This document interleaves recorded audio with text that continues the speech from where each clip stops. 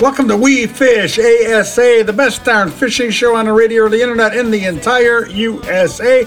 My name is Steve Sarley. My partner is Dave Kranz. We Fish ASA is always pleased to offer you conversation with the most interesting, the most informative, the most entertaining, as well as some of the biggest names in the world of fishing. We Fish ASA is brought to you by the proud industry members of the American Sport Fishing Association. In particular, St. Croix, the best rods on earth. Calcutta, makers of a line of products that fit your fishing lifestyle and passion. And Daiwa. We've got your bass covered. Yes, they do. Daiwa Reels. We Fish ASA presents a new episode of our 1 hour podcast each and every week. It's available 24/7 everywhere you get your podcasts.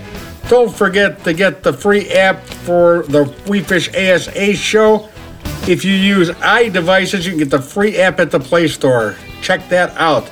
Don't forget the podcast is always available at our website, wefishasa.com. We Fish ASA is recorded and produced by Berserk Productions in Land O'Lakes, Florida, by our executive producer, Brad Neerman. The countdown is on for the Neerman baby. Brad and Olivia are expecting less than a month away, I believe. Good luck, guys. On today's show, we welcome Dan Johnston from St. Croix. Randy Lemke, he's from Plano Molding. He also was one of the board members, head of the board of the American Sport Fishing Association a few years ago. He's been around for a long time. He's got some great stories and a lot of very, very good insight on the industry. And I get to talk to America's favorite fisherman. Yeah, the one and only Jimmy Houston. Always great to connect with my buddy, Jimmy Houston. First, let's let Dave Kranz connect with Dan Johnston. Take it away, David. As Steve said, I am Dave Kranz. This is the We Fish ASA podcast, and this segment is brought to you by St. Croix, the best rods on earth. Welcome back, Dan Johnston. Hey, Dave. How are you? I am doing good. You're doing better than me. Dan's taping from on the water, so if you hear a little wind in the background or anything, but he's down in the Ozarks, and we appreciate that. Today we're going to talk about why we use different sizes of baits. In my tackle store in Northern Illinois, people say, wow, who would use a bait that big? You know, a 12-inch worm or a monster whopper plopper for bass or a, big spook. And then you get the guys that want to use the tiny torpedoes or the small cricket hoppers. And, this is a good topic. I don't know if we've talked about why we use different sizes of baits. We may have, but not in recent times. Well, I know we've covered big baits and we've covered small baits and colors and watercolor and all those things. I'm not really sure we've done a specific episode on why we choose different sizes of baits. So yeah, it's a good topic. And there are a few rules of thumb, but there's certainly times you want to throw the book out the window too, for sure. And this applies to every species, doesn't it? Crappies, bass, walleyes, panfish, pike. I mean, this applies to everybody out there. Oh, there's no question about it. And I think the first card we'd want to get out of the deck is the fallacy that small fish don't eat big baits. I mean, I think anybody that fishes has caught a crappie on a jerkbait that's shorter than the jerkbait. Or how about the little warmouth sunfish that'll take a crankbait and it's got all three hooks in his mouth and it's impossible to get out. And the crankbait's bigger than he is. It's just, it's that predator prey thing that blows our mind fishing, but certainly don't be afraid to tie something big on when the conditions dictate it. No, I think sometimes that makes us realize more than ever that it's a reaction bite. There's no way they can possibly swallow it, yet they try. Yeah, whether they're trying to kill it, whether they are trying to eat it, who knows? But it's definitely a scenario where we want to keep our mind open to bait sizes. And I'll be honest with you, there's times just as important where they will not bite something big and you've got to really downsize. I kind of learned that fly fishing. And sometimes especially when they're on little tiny shad is the best example I can give people. That's the time of deal where you can pull your hair out unless you throw something super small. You can have them blowing up around you and they will not bite it. Sometimes they will, but there's occasions where they won't. Oftentimes that's when they're in little schools and they're up on the surface and those fish have to eat 10 of them, and when they go blow them up. And boy, you throw anything 3 inches long or bigger, they can be blown up right around you and they won't touch it. It's amazing. You put a little tiny twister tail on or a little tiny Kitech cut in half or whatever, and they'll smoke it. Yeah, and I think you just said something that people ought to realize. Probably the best fishermen that we know, and yourself included, that have fly fished at some time, and I believe that helps them matching the hatch or picking the right baits, and they would be good at choosing small and large because of that. Fly fishing has helped me so much I can't even put it into words, especially the entomology part and insects and the smallmouth on the mayfly deal. It's helped me in spades. I mean, there's things I throw on spinning gear that are very unusual, and certainly there's some flies I have that catch them good too, but that's a great example too. But no, I mean, understanding what they're keen on. But then there's another side of the coin where you want to throw something that nobody else is, and sometimes more is better and go opposite and big. And I remember one of my dear friends, God rest his soul now, a good friend of ours, Rick Miller, was his dad, Marv, told me one time, a big yellow gaudy jig with a giant white twister tail on a highly pressured lake. I said, why would I ever throw that? He says, because nobody else is. And I went out and caught him on it. I'll never in my life forget that. I've applied that so many times, not necessarily that exact bait, but something to the opposite of what people do, just the mere fact of giving them something they haven't seen. Yeah, absolutely. Let's go with plastics, because let's start with for bass for plastic worm here. There's 4-inch worms and there's 12-inch worms. When would you use it, or do you have to kind of test the waters and see what they want? You do have to test the water, but there is a rule of thumb on this one, Dave. I mean, the summertime, warm weather, or nighttime is the time you want to throw that 10-inch worm. It's just the classic staple bass technique. And, in the springtime, between when they go on, they'll bite the jig year round, but there is a phase where they go from jig to plastic, generally speaking, and that is the time where you want to throw a standard worm or even a 4-inch worm, something a lot shorter. So there is a rule of thumb to that, but as always with anything, we always want to experiment, but I'm never, for example, I'll just be real specific, I'm never throwing a 10-inch worm when the water's in the upper 50s. Just not going to do it. Now, if it's in the 70s, absolutely, I'll throw it. And that's just maybe history, and probably throwing it a lot and not catching them taught me to do that, but that's a good example. And then also, rate of fall is important too on a lot of plastics we use. Sometimes we go big just to slow the fall rate down. And I think that in itself is as important as the size of the bait itself. Absolutely. Good information there. Now on a crayfish, is it helpful to try to, when we put fish in our live wells, we see what they're spitting up, we see what they're eating. Is it helpful if you can notice that, hey, all these crayfish they're spitting up are 4 inches? Is it helpful to match that? I sure do. I look at the color of them big time, and then I also look at the size. I mean, that's always a good thing. And if you match that, your catch rate will definitely go up. And not to say you couldn't throw a big crankbait when they're on that pattern, but if I'm fishing a jig, I'm going to fish a more compact jig if the crayfish are smaller for sure. Yeah, and that makes sense. But then you're not afraid to throw a 1-ounce jig in the cases that you need it. Well, and there's times you have to do that when it's deep. For example, there's 2 times I'll say that. A lot of people say 1-ounce jig on a ledge or whatever, and that's fine. But I'll tell you, there's another scenario where a 3/4 ounce jig in super shallow water when it's windy is really good too, because it merely keeps less bow in your line and you stay connected to it. Where they'll bite the 3/8 a lot better if it's quiet or a little bit of wind because of the fall rate and the natural look of it. But the fact you just can't feel it, it's getting blown away, is the time where you want to go with that heavy jig. And unfortunately, sometimes the windiest spots are where they bite the best. So literally it's matching the tool. And if we're talking about size of baits, I'm throwing sometimes a super heavy jig in super shallow water just because of the wind. Good tip there. Top waters. Let's talk a little bit about that, because you can use all different sizes of top waters. Yeah, we hit on that a little bit a few minutes ago when I was talking about that little tiny shad deal. And then the converse of that's true in the fall, where we're throwing stuff that looks like you're throwing at a shark. I mean, great big 8-inch topwaters, that just sound like a boat motor coming across the surface. But that's really more the size of the gizzard shad and where the gizzard shad are located. That's in November, December, at least in the Midwest. Right now, that's when that normally is. And springtime, they just will not bite something that big, at least in my past experience. And I'm using, for example, the buzzbait deal on the bass side. The blade size can vary tremendously, and so can the noise we want that blade to make by making it hit something else, metal, to make a loud sound. But when we talk about size, that's a seasonality thing. But also, if I'm throwing a buzzbait and a little bit of wind, I'm going to go with a bigger blade, just so they can find it. So there's a lot to this topic, but it's really important to mess with this stuff. The conditions are going to dictate it. Absolutely. Now, on a spinnerbait, you can actually change the size of the bait without changing the weight by the trailer that you throw on it.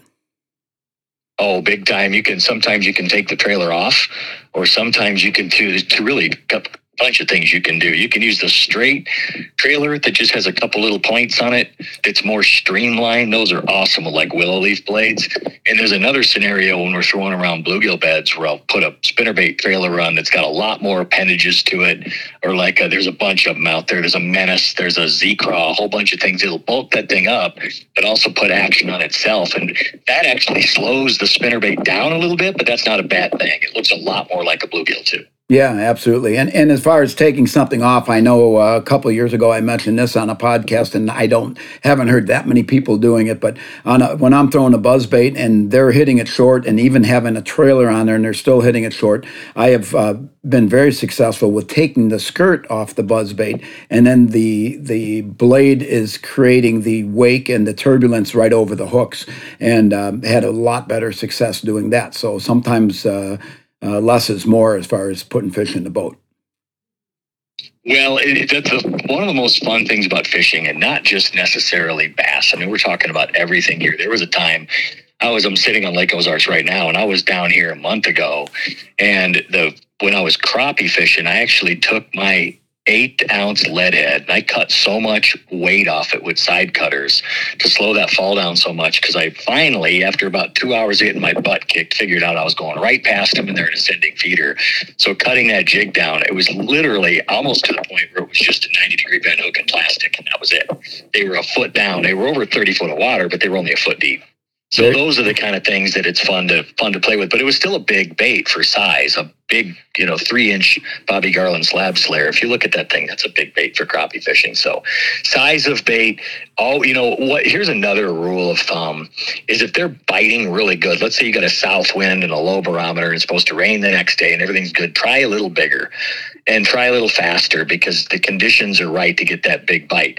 To the contrary, if it's north wind, high pressure, you can see a million miles, it's tough, it's cold, maybe downsize to get those extra bites, because it's going to get tough. So sometimes the pressure on the fishery or the conditions can dictate size too, not just time of year. Absolutely, and always good information from Dan Johnston. Dan, we look forward to talking to you again next week, and always appreciate your time on the podcast. Thanks so much, Dave. Appreciate it. Oh, no problem. That was Dan Johnston. I am Dave Kranz. Steve Sarley is remote, and this segment was brought to you by St. Croix, the best rods on earth. We will be right back after these messages.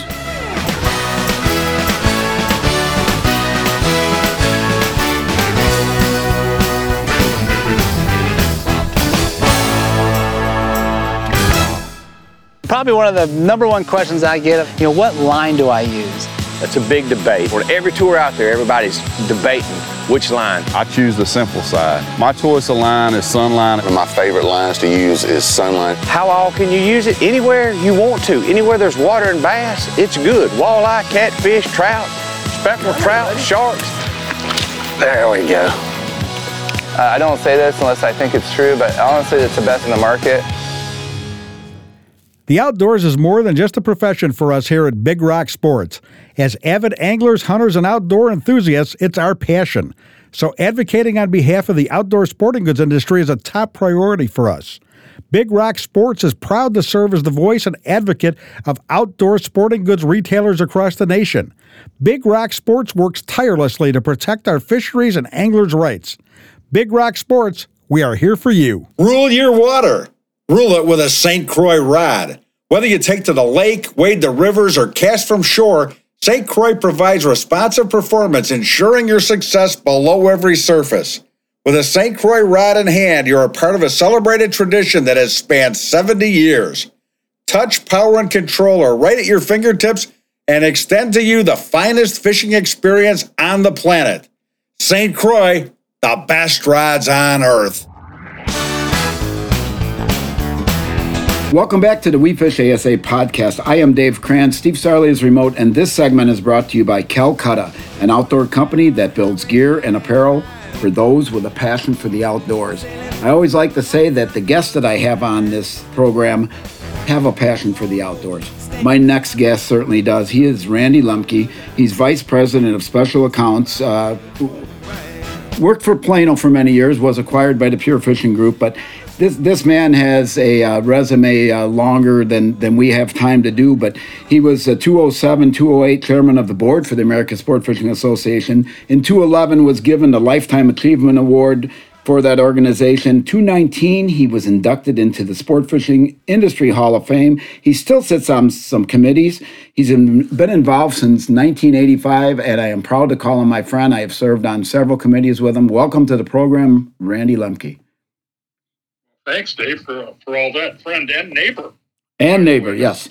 Yeah. We both live in Northern Illinois, so it's... I've been very fortunate and blessed to do something my whole life career, sport fishing, and I'm kind of like you. If I'm involved in something, I want to give back to that organization. So long time ago in the 80s, I was working for a fishing company and started getting involved with the industry, going to the meetings and the summits and the shows and volunteering for committees and all that kind of stuff. And, ASA is a great organization. The roots go back to 1933 when, after the Big Depression, a lot of industry started banding together to come out of the recession or the depression that was, and they realized that their shared interests brought them together. And so the American Fishing Tackle Manufacturers Association came along in 1933 and remained mostly manufacturers all the way up to in the 80s. There was call from within the organization to not make it just manufacturers focused, but to branch out, and that has been a wonderful thing. So we started welcoming and making members not only our partners in the marine industry, very closely aligned with the NMMA, National Marine Manufacturers Association. Our goals are very, very similar, of course, but opening it up to independent dealers, big box stores, government agencies, non-government agencies, media, all kinds of people, to make it very, very inclusive, and it's grown by leaps and bounds ever since. Yeah, and for those that haven't come on the bandwagon and joined the American Sport Fishing Association, if you're in this industry, you need to do so. The people that you get and the knowledge you'll gain of the industry that you're making a living in is so good. And for the average fisherman out there, Keep America Fishing, keepamericanfishing.org. Go to that and become a member. Help the fishing community and help everybody that provides these opportunities for all of us to continue to do so. And Randy, you've seen everything from the beginning, it seems like, and it's been a long time. And did you plan to be in this industry? Well, no, I really didn't. Just graduated from college and got married, and all of a sudden kind of morphed to that, which I was familiar with. I grew up in northern Michigan. I didn't move to Illinois until I was a freshman in high school. My parents moved back here, and so I grew up on the water, fishing, hunting, and so I was just very comfortable with that, and started working in retail initially. Then I went to work for a wholesale distributor, and then the last 22 years with Plano and Pure and all that. So yeah, it's been, you should always try to find something that you love to do.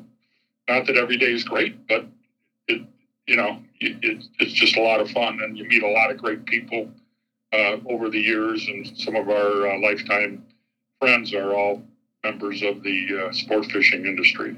Absolutely. Anything that has surprised you in the sport fishing industry from the past to how different it is today? Yeah, it's an interesting question because initially, as a manufacturers association, morphing into being wide-ranging, inclusive, and there was a little bit of pushback initially. It was kind of like, well, we're a manufacturers organization. Well, we have to be involved in advocacy. If it's not us, who's going to take the lead? And so those were discussions that were happening in the 80s, and I'm very proud of the way that it's grown into this giant advocate. The government affairs is probably the number one thing that we have done right. I mean, we've done a lot of things right. We host a trade show, and it's largest in the world, but the government affairs, getting our voice heard by the government agencies, not only at the federal level. I mean, you talk about a bureaucracy. If you don't get involved in it, you'll get left behind. And our group does well there. State organizations, local organizations, it's just real grassroots. I mean, sport fishing is a big deal. I mean, there's I think the economic impact last I heard was like 129 billion, 800 and some thousand jobs. You got 55 million anglers, and I think they've even figured in the last couple of years when sport fishing jumped, by 25 or 30% as people were looking for stuff to do that was safe outdoors, COVID, family oriented, and it's the fourth largest participation sport in the world. I know soccer's number one, and I think bicycling is ahead of sport fishing. Mm-hmm. But people think golf or tennis or something, and fishing is way bigger than that. Way bigger. Yep, a lot more people participate than you would ever think, and our industry, for as big as it is, for the dollars and the jobs that it produces, is really small on the manufacturing end. There's really not that many players. I know, being involved as I have, I didn't realize that until I started going to Sport Fishing Summit, and I have attended every ICAST, I believe, since 1991. Well, I don't even think it was called ICAST at the time, but it was something else. But the you realize it's a big industry, but it's a small family of people that really run it. Yeah, for sure. International Consortium of Associated Sport Fishing Trades is what ICAST stands for, I believe. Pretty close. But the people, one company buys another one, but the same people go to work for that company, and it's you really see a lot of people that move around. Some concern over the years that it's as companies consolidate, which I guess is kind of natural in the scheme of things, that there's less and less people. I mean, less and less companies, but bigger companies, that kind of stuff. Yeah, and it's just it's a fun industry to be involved with. It's interesting to learn it from the inside out. I didn't get involved until I was I think 20 years into the business, and I opened up my first tackle store in 1981. So I've been involved a long time, and but it's just fun, and it's a good thing. Where do you see it going? Where do you see? I mean, COVID was a was a blessing in a way for business wise. It's not good that it happened, but it brought people to us. Where do you see us going from here? Well, I think the future is very bright for fishing. The light's been shown upon people that got involved. I mean, it's something like 8 billion more licenses sold in the COVID period. So if you can retain X amount of that, 10%, 20%, look at the huge jump. So the Keep America Fishing advocacy part of the association gives the average fisherman a chance to get involved. Keep America Fishing, you can you can buy a fishing license on that site or get all kinds of information about how you can become involved and what's going on. So that government affairs process is really, really interesting. And the future, I think, for fishing is tremendous. Tremendous. Get kids involved in fishing. There's a lot of good organizations doing that stuff. Statistics show that if you teach a kid, take them fishing before they're 10 years old, they're like 50% more likely to become fishermen as adults at some point in their life. If you don't take them fishing when they're, under 16, they're probably not going to get involved in it as an adult. So there's a lot of focus on getting kids into fishing and youth and organizations and stuff like that. And that's very, very important, as well as the government affairs and all the other things the association does. Absolutely. And along with Randy, I would encourage everybody that listens to this program to take somebody that has never fished, or take somebody that has lapsed and maybe doesn't have the opportunity, doesn't have a boat anymore, or is older and would still love to do it, but doesn't, have the means or the body that physically takes to go out, put the boat in, take the boat out. It doesn't have to be out of a boat either. You can fish off the bank and still have a lot of fun. And I know both Randy and I enjoy our time on the water when we get to get out. And, hopefully we'll get to do that sometime this summer together. Right, Randy? Okay. Well, I could pick you up on the way. I know it's not a far drive, and we both fish some nice lakes in Wisconsin, southeast Wisconsin, and they're really good bodies of water. Well, you know what? There's a million questions I could have for you with your longevity in the industry. I'm just so happy that you're there and happy to know you, and really appreciate you being on the program. And we're going to do this again sometime if you're willing. Yeah, absolutely. There's a lot of rabbit holes to go down. I mean, the federal excise tax. Most fishermen do not realize that there is a voluntary when it was put in, federal excise tax on all fishing gear, and that contributes like $1.6 billion to the economy, and is used by that money that goes in that Sport Fishing Restoration Fund is divided up and given back to the states. So we could do a whole segment on that and the impact of that. Absolutely, and we may. And we're up against the clock here, Randy. I definitely thank you for being on the program. And appreciate the invite. Oh, no problem. We will talk to you again. Thanks, Dave. Thank you. That was Randy Lemke from, he's Vice President of Special Accounts, Plano/Pure Fishing. I am Dave Kranz. Steve Sarley is remote, and this segment was brought to you by Calcutta, an outdoor company that builds gear and apparel for those with a passion for the outdoors. The We Fish ASA podcast will be right back.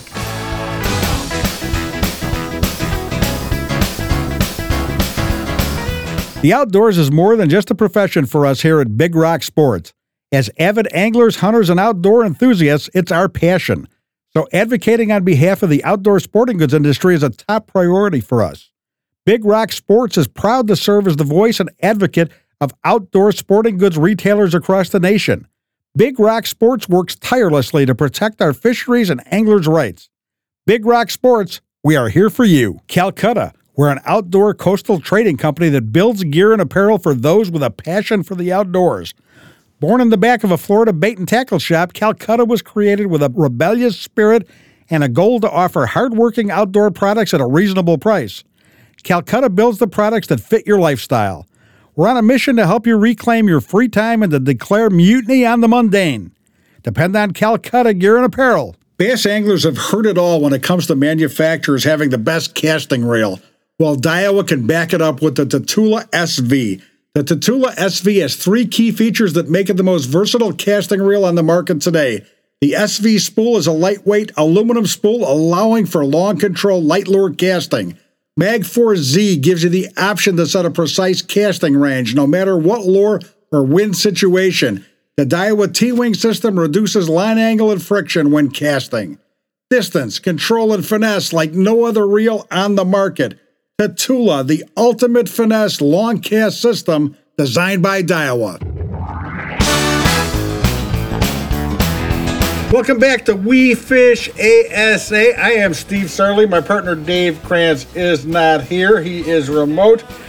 I am here with one of the most popular fishermen in the world. As a matter of fact, he is known as America's favorite fisherman. Many of us have watched him almost our whole lives on television. He is so well liked. His personality just comes across the screen amazingly. He's also a good guy and a great fisherman. Please welcome the one and only Jimmy Houston. Hey, Jimmy, how are you? I'm doing good, Steve. How you doing? I'm doing just fine, and I'm real excited because other than being on the phone taping this interview today, you and I are going to be spending a little bit of time together in the near future. I'm going down to the Red Crest Major League Fishing Championship in Tulsa, Oklahoma next week, and then the week after that, I'll be down in Springfield, Missouri at the Bass Pro event. It's the biggest fishing show event in the world, they say. And Jimmy Houston's going to be at both of them, and I'm excited to spend a little bit of time with you. Are you excited to be, not to be with me, but are you excited to be down at these events?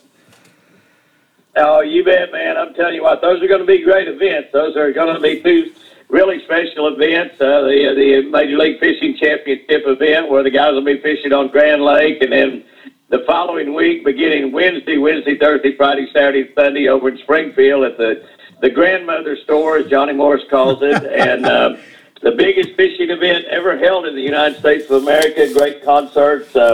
My buddy Chris Jensen and Luke Bryan will be in there doing concerts along with several other people, and it's just going to be a spectacular event. It's an event that people need to. Both events really are events that they need to plan the whole weekend for.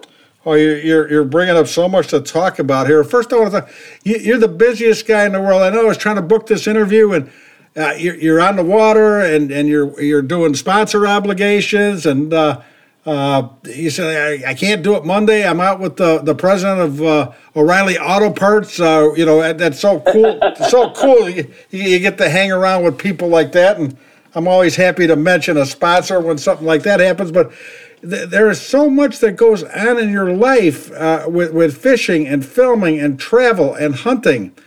But one of the things that people don't realize is how much time you spend going across the country and making appearances at churches. Well, yeah, Steve, we do. I don't do really a lot of churches, but we'll do probably 15 or 20 a year. And we just did one. We just did an appearance last week at Gadsden, Alabama, at a great church there in Gadsden, Alabama. And I'll be at Abilene Baptist Church down in Martinez, Georgia, which is in Augusta, Georgia. Actually, be there next Thursday, the night before the Red Crest starts on Friday. I'll be flying back into Tulsa early Friday morning. I think I'll get back in there about 9 o'clock. I'll fly out of that Martinez down there about 5 o'clock Friday morning. But yeah, we get to speak at several churches throughout the year, and it's quite an honor to get to do that.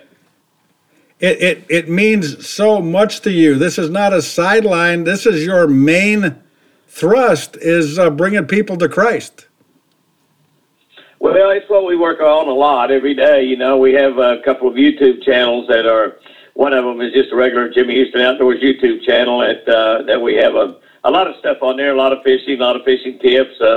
We also have some hunting. We have our deer on there, our pet deer and our deer that we raise and here at the ranch, and a lot of situations there where I just watched just had a baby owl hatch out in the lake that we got a picture of this morning. That little thing's not any bigger than it's pretty small. It's hatched out in a stump out in the middle of the lake, and we're going to video that little owl as it goes up. The mother owl's already got a a duck in there that she's caught and put in there to feed that baby with, but we show things like that on our regular Jimmy Houston Outdoor YouTube channel. But we've got a channel that's called Catch of the Day.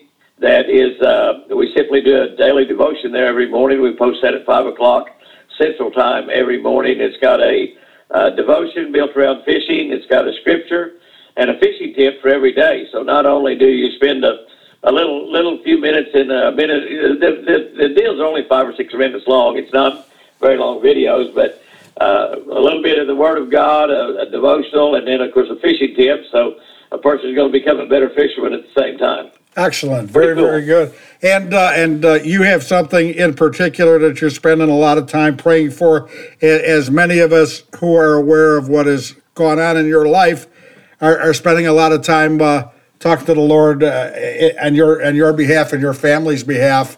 How is Chris doing? Chris is doing well. We just actually came in off the lake for lunch, and she had lunch with us, and has got a guy coming here in just a little bit, going to be doing some rehab, and she's doing physical rehab. She's doing well. It's been 11 months since she had that stroke, and she still can't walk, but she's getting closer to being able to walk every day. Her speech is better than getting better all the time, and she's going to completely recover. It's just been a battle here for the last 11 months, and we don't know how much longer it's going to take for her to fully recover, but we know that she is. We know that God is healing her. It's an amazing story. She's a wonderful person and a great fisherman. One of the best female fishermen of all time.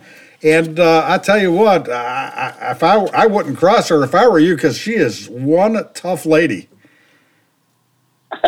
She really had great success fishing tournaments. She fished Bass and Gal for 21 years. I think during that time she probably won at least 25 boats. She won 7 Angler of the Year titles and 4 Bass and Gal Classics, and I don't know how many tournaments, lots and lots of tournaments, and so she's I guess won more in women's fishing than anyone. And so she catches them better than I do. No doubt about that. Oh, excellent. And of course, I pray for everybody in the sport that knows what's going on. Prays for her as well, and we look forward to her total recovery. We sure appreciate that. The prayers are working, no doubt about it. She's got literally, I think, probably hundreds of thousands of people praying for her, and it certainly has made a big difference, no doubt about that. All right, let's talk about this Major League Fishing RedCrest 2022 championship event. It's a huge deal. It's Major League Fishing's premier event. It's a 41-man field featuring the best anglers in the world. On that 41-man field, there's 15 Angler of the Years amongst that group of guys. You've got Forest Wood Cup winners. You've got winners of Bassmaster Classic. That field doesn't get much better than that, and they picked to have it at Grand Lake of the Cherokees in Tulsa, Oklahoma. Did you have anything to do with picking that spot? No, I didn't really have anything to do with having it in Tulsa, but they're going to catch that lake just right. Tulsa is a great fishing town. The crowd should be good at the tournament at the Expo Center there in Tulsa when the guys come off of Grand Lake. And the lake is going to just fish beautifully right about now. They're going to catch some big strings, and there's guys that are fishing in that tournament that have won. My example, like my buddy Edwin Evers, has won the Bassmaster Classic on that lake and knows the lake extremely well. But golly, it's 41 or 42, whatever it is, just terrific fishermen. And it'd be hard to pick one person against the rest of the field because the field is just so good. But it'll be a terrific tournament, and I believe the show will be good. I think there'll be great crowds there. The whole area of northeastern Oklahoma is just full of bass fishermen, so I think it's just going to be a spectacular event. And I'll be there all 3 days of that tournament. Also, I fly back in Friday from Georgia, and I'll have my Shell Rotella boat in the show. Actually, they'll be able to see that boat that I fished out of this year and last year, and we'll have our new Catch the Better Life book in there, and we'll be meeting people and visiting with them every single day. So it's going to be a lot of fun. There'll be so many exhibitors there that it's amazing. Just about all of the people that I'm involved with, I've talked to, are planning on being there at that event. Mercury Motor is going to be there, Garmin Fish Locators, Ranger boats. I mean, just about everybody will be there. So it's going to be a tremendous event. Yeah, it sure is, and it's free. Free parking, free admission. You can't beat that. Nothing fishermen like better than the word free. And you'll be down there, get to meet all of the top fishermen, have your picture taken with them. It's an exciting event. Seminars. They've got giveaways. They're giving away a Toyota Tundra. There's giveaways constantly. I can't think of anything that weekend that it would be better to do than attend the Red Crest. Oh, it's going to be a lot of fun. I saw where my buddy Michael Waddell is going to be there as well, and Michael's a lot of fun to be around. And Michael's got a son that's actually fishing on a college fishing team. And Michael's not much of a fisherman himself, but he's a great hunter and a great friend, a great person. Oh, when I saw that, I said, I don't know if anybody's going to be able to talk fishing with Jimmy Houston. Jimmy Houston's going to be busy talking hunting with Michael Waddell. We have a lot of fun. We love to hunt. We love to get out there and chase those turkey and shoot that bow and everything else. So we have a lot of fun out there hunting also. We sure do. How do you keep up that schedule? I guarantee you, every time I see you in that hall, you will have a line of people waiting to get your autograph, ask you a question or whatever. How can you talk to people as much as you do? How can I do what? How can you talk to people? How can you have conversations 8-12 hours in a row? Doesn't that just absolutely wear you out? Well, we really do. We spend an awful lot of time at those appearances, and we spend a lot of time with the people, and we love to be around the people. We're very thankful for what we've been able to do for a living. We've been doing the fishing show for 45 years now. That's an awful long time, and we fished national tournaments for 54 years before we quit after the 2019 season. And we're just feel very blessed to be able to do what we do, and we just love to share whatever we can share and help the other folks. And so we really enjoy the events. Yeah, we do stand there and talk to them 8 or 10 hours a day. We do that. and anybody who says it's a drag or it's not fun don't know you at all, because you are having fun every waking minute of the day. We put in pretty long days. We sure do. We're out fishing today. We got real strong north winds. The temperature's about 38 when we started this morning, but the fish are biting, and the sun is supposed to come out before dark. So we're out having a good time catching bass today. Excellent. Quick question, career-wise, you left. No, you did not. Did you ever back off of tournaments to do more media, to do more TV?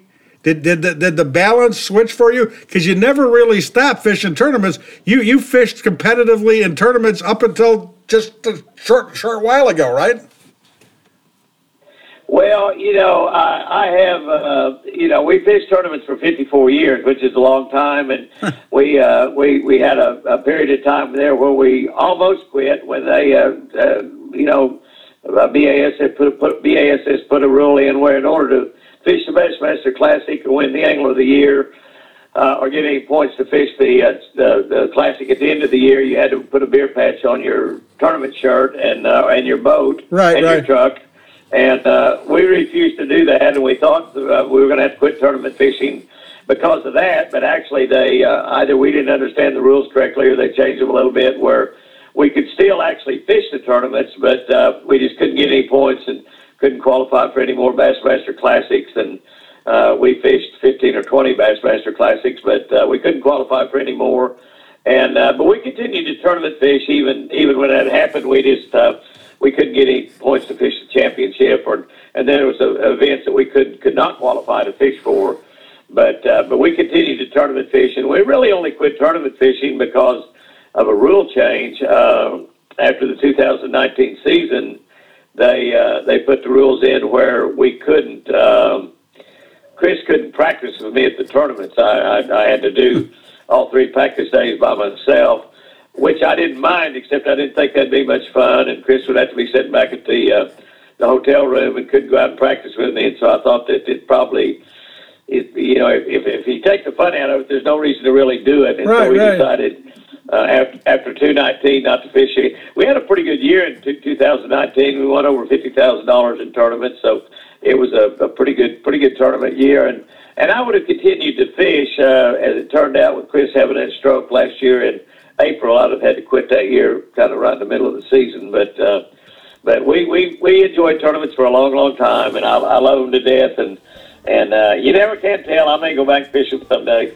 Let me take a real quick break. Let our sponsors have a word. Folks, this is Steve Sarley from We Fish ASA. We're here with the one and only Jimmy Houston, who will be at the Red Crest Major League Fishing Championship tournament down in Tulsa, Oklahoma, the 23rd through the 27th. See the best fishermen in the world and an incredible expo that everybody's going to enjoy, and a beautiful place to go, Tulsa, Oklahoma. Jimmy Houston, we will be right back.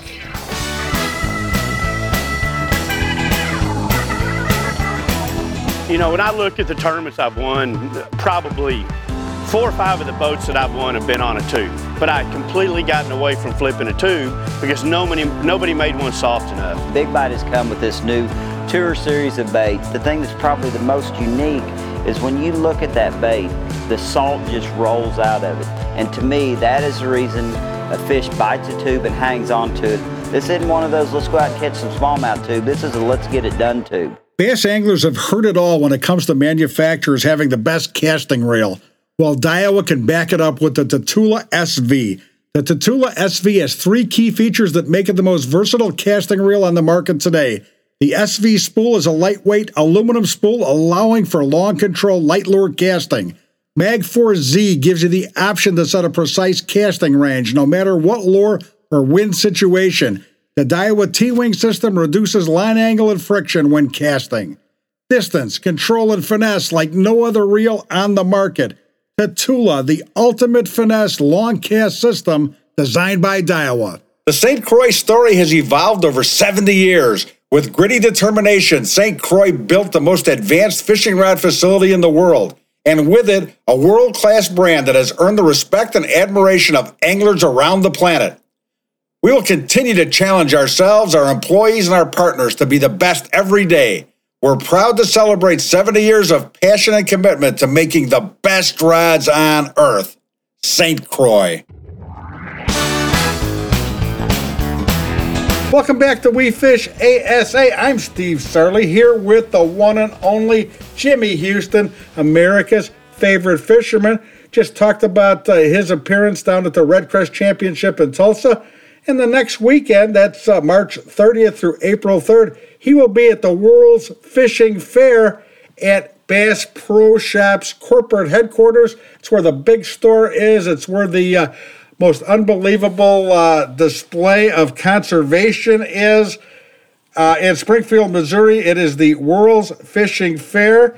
And Jimmy will be there. And what an event this is. My goodness. They're giving away stuff every half an hour. They're giving away a Toyota Tundra, a Bass Tracker boat, a Tracker ATV. Just giveaway after giveaway. They've got concerts every night. Dierks Bentley, Luke Bryan, Hank Williams Jr., Luke Combs, the biggest names in country and western. And then you'll be able to meet all kinds of celebrities from the world of auto racing. What bigger names are there than Dale Earnhardt Jr., Martin Truex? Fishing, classics, Bill Dance, Roland Martin, Jimmy Houston, Rick Clunn, Kevin Van Dam, Hank Parker, at the phone. They've got everybody from guys that just started a couple of years ago to guys that have been doing it all their life. Just a great lineup. This is all done for conservation. Johnny Morris pulls another one out of his hat. There's an awful lot of money being raised for conservation, and it's all happening in their 500,000 square foot expo hall, the World's Fishing Fair. I'm excited, Jimmy. How about you? Oh, it's gonna be an amazing event. I'm looking forward to it. It's gonna be super. There's gonna be so much money raised for conservation to make fishing better in this country, and it's going to be a super event. Yeah, it sure is. And I mentioned a lot of names, and you've probably fished with most of those fishing guys. I mean, I know, Roland and Bill, you're with them a lot of times, and You have fun. It never gets tired being with those guys. But like these country and western guys and auto racing guys, have you fished with these guys, or are you going to be getting bugged by them all through that weekend, asking you to go fishing with them? Did you say something about the Dude Perfect guys? Is that what you said? No, I did not, and I don't even know what that is, to be honest with you. I'm. Well, I understand they're going to be there, but I have not fished with those guys. Oh yeah, I fished with all of them. I fished with Ricky Clun a lot. Otten Defoe and I fished. Otten Defoe and I actually fished an MLF tournament together, and won a boat. We won a golf cart. Tracker off-road golf cart, which we both traded in for Tracker off-road ATVs. Yeah, we could hunt win. So yeah, you bet. I fished with most all those guys. Great fishermen. I love it. I remember our Big Bass Pro up here is up in Gurnee, Illinois, and they had an event on the weekend. And I can't remember if it was Dale Jr. or not. There aren't too many guys as big as that, and they brought him in a helicopter into the parking lot, and I could not believe the thousands of people that showed up to see a stock car racer, more than any professional fisherman ever. It's incredible how the outdoors relates to the racing business.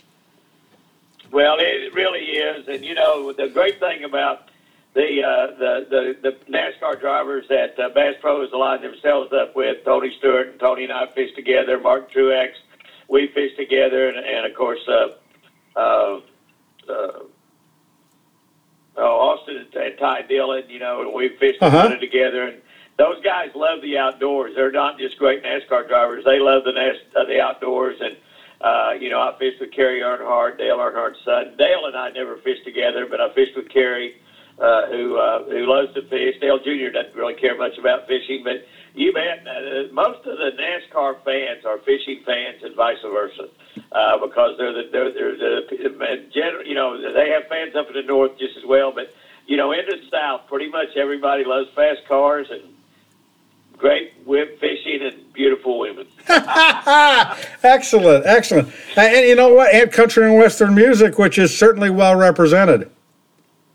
Yeah, that's a pretty good formula for y'all up there in the north too, isn't it? Yeah, for sure. Yeah, I said it is. You had said Luke Bryant's a friend of yours, and you fished with him. Say that again. I'm having a little bit of a hard time. That's okay. Luke Bryant is a friend of yours, and you have fished with him. I know Luke well, but Luke and I have never fished together. We've talked about it for the last 3 or 4 years. But we have never gone, and he's talked about coming down here to my place and fish, and now Luke's got a great fishing place of his own. And Chris Jensen had a good one in Alabama, and but he sold it. So, but yeah, Chris Jensen is a fisherman as well. There's just an awful lot of the entertainers. We've got entertainers here in Oklahoma that are friends of mine that love the outdoors, like Toby Keith and Blake Shelton. And we've got, when you get into country music, most of those guys love to hunt and fish just like we love to listen to country music. Yeah, for sure. It's amazing, and I love the way it crosses over, because the more you talk about fishing, somebody might not like fishing or might not like to fish, but they like Luke Bryant's music, and if they hear Luke Bryant do an interview and he's talking about how he likes to fish, maybe that person say, hey, maybe I should try that. If Luke Bryant likes it, maybe I'll like it. And that exposure makes it happen. I got excited when Kid Rock, who was originally a rap guy and he dabbled in country, he did a lot of stuff for the state of Michigan where he's from, and he got a song where he talks about catching walleyes off a dock. And the first time I heard that, I almost fell off of my chair. I got Kid Rock. He looks like a gangster, and he's talking about catching walleyes. How cool is that? Yeah. Well, you're exactly right. One of the things that we've done on television for 45 years is just show the fun aspect of fishing. We're not too much into this, acting all serious and stern and competitive deal. And we fished tournaments for an awful long time, obviously. But But we never have really looked at anything but the fun aspect of the game, and that's what we tried to do on television on ESPN for all those years, and we're back on ESPN now. Is we just tried to show the fun aspect of it, and people say, "Hey, that looks like something I'd like to try to do because that guy's having a lot of fun out there. The people that's fishing with him having a lot of fun." And that's what we all work real hard for, so we can enjoy ourselves when we have time to do something.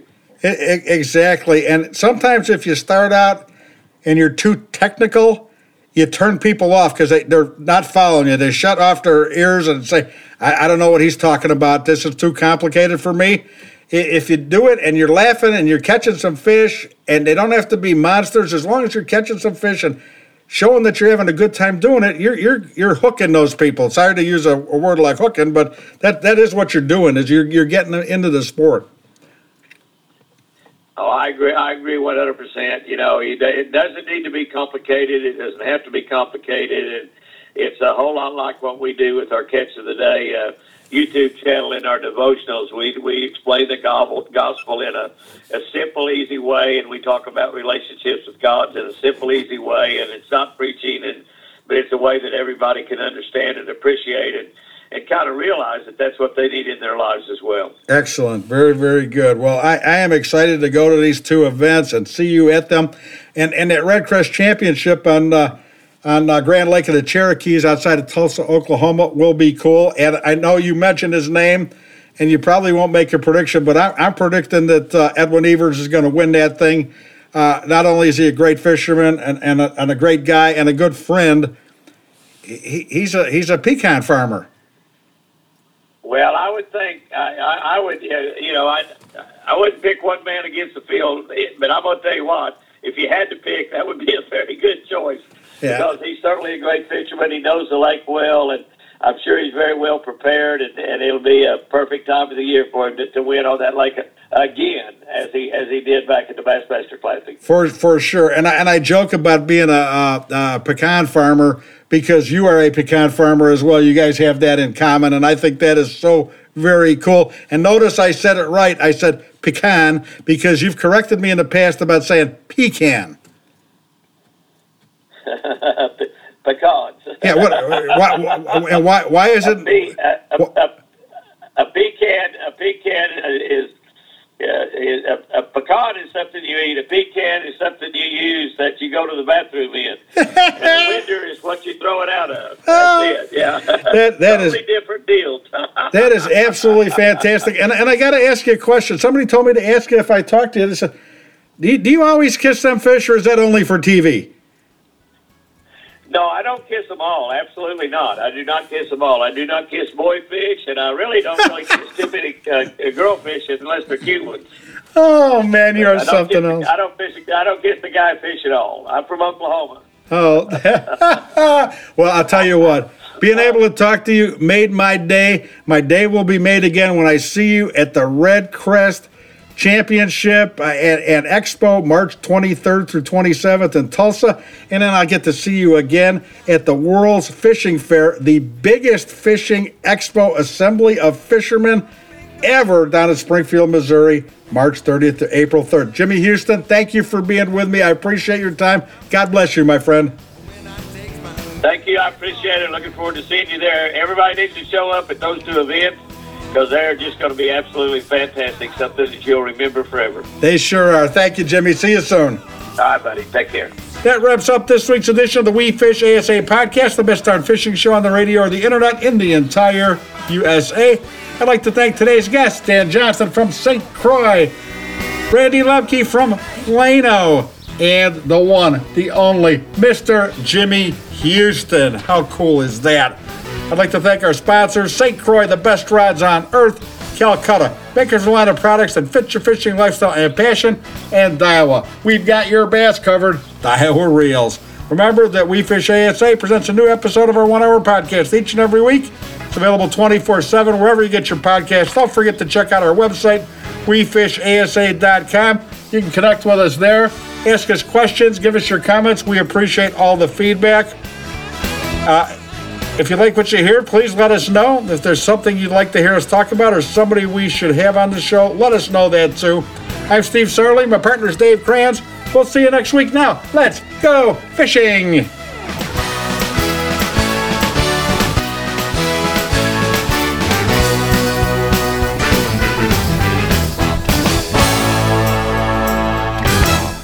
I'm professional angler Kevin Van Dam, and people always ask me, what's the best and easiest way to catch fish? Well, that's simple. Keep our waterways clean and free of litter. You know, tossing your worn out lures in the lake is not a winning move. Pitch them in the trash. Do your part and join me. Visit keepamericafishing.org and pledge to pitch it.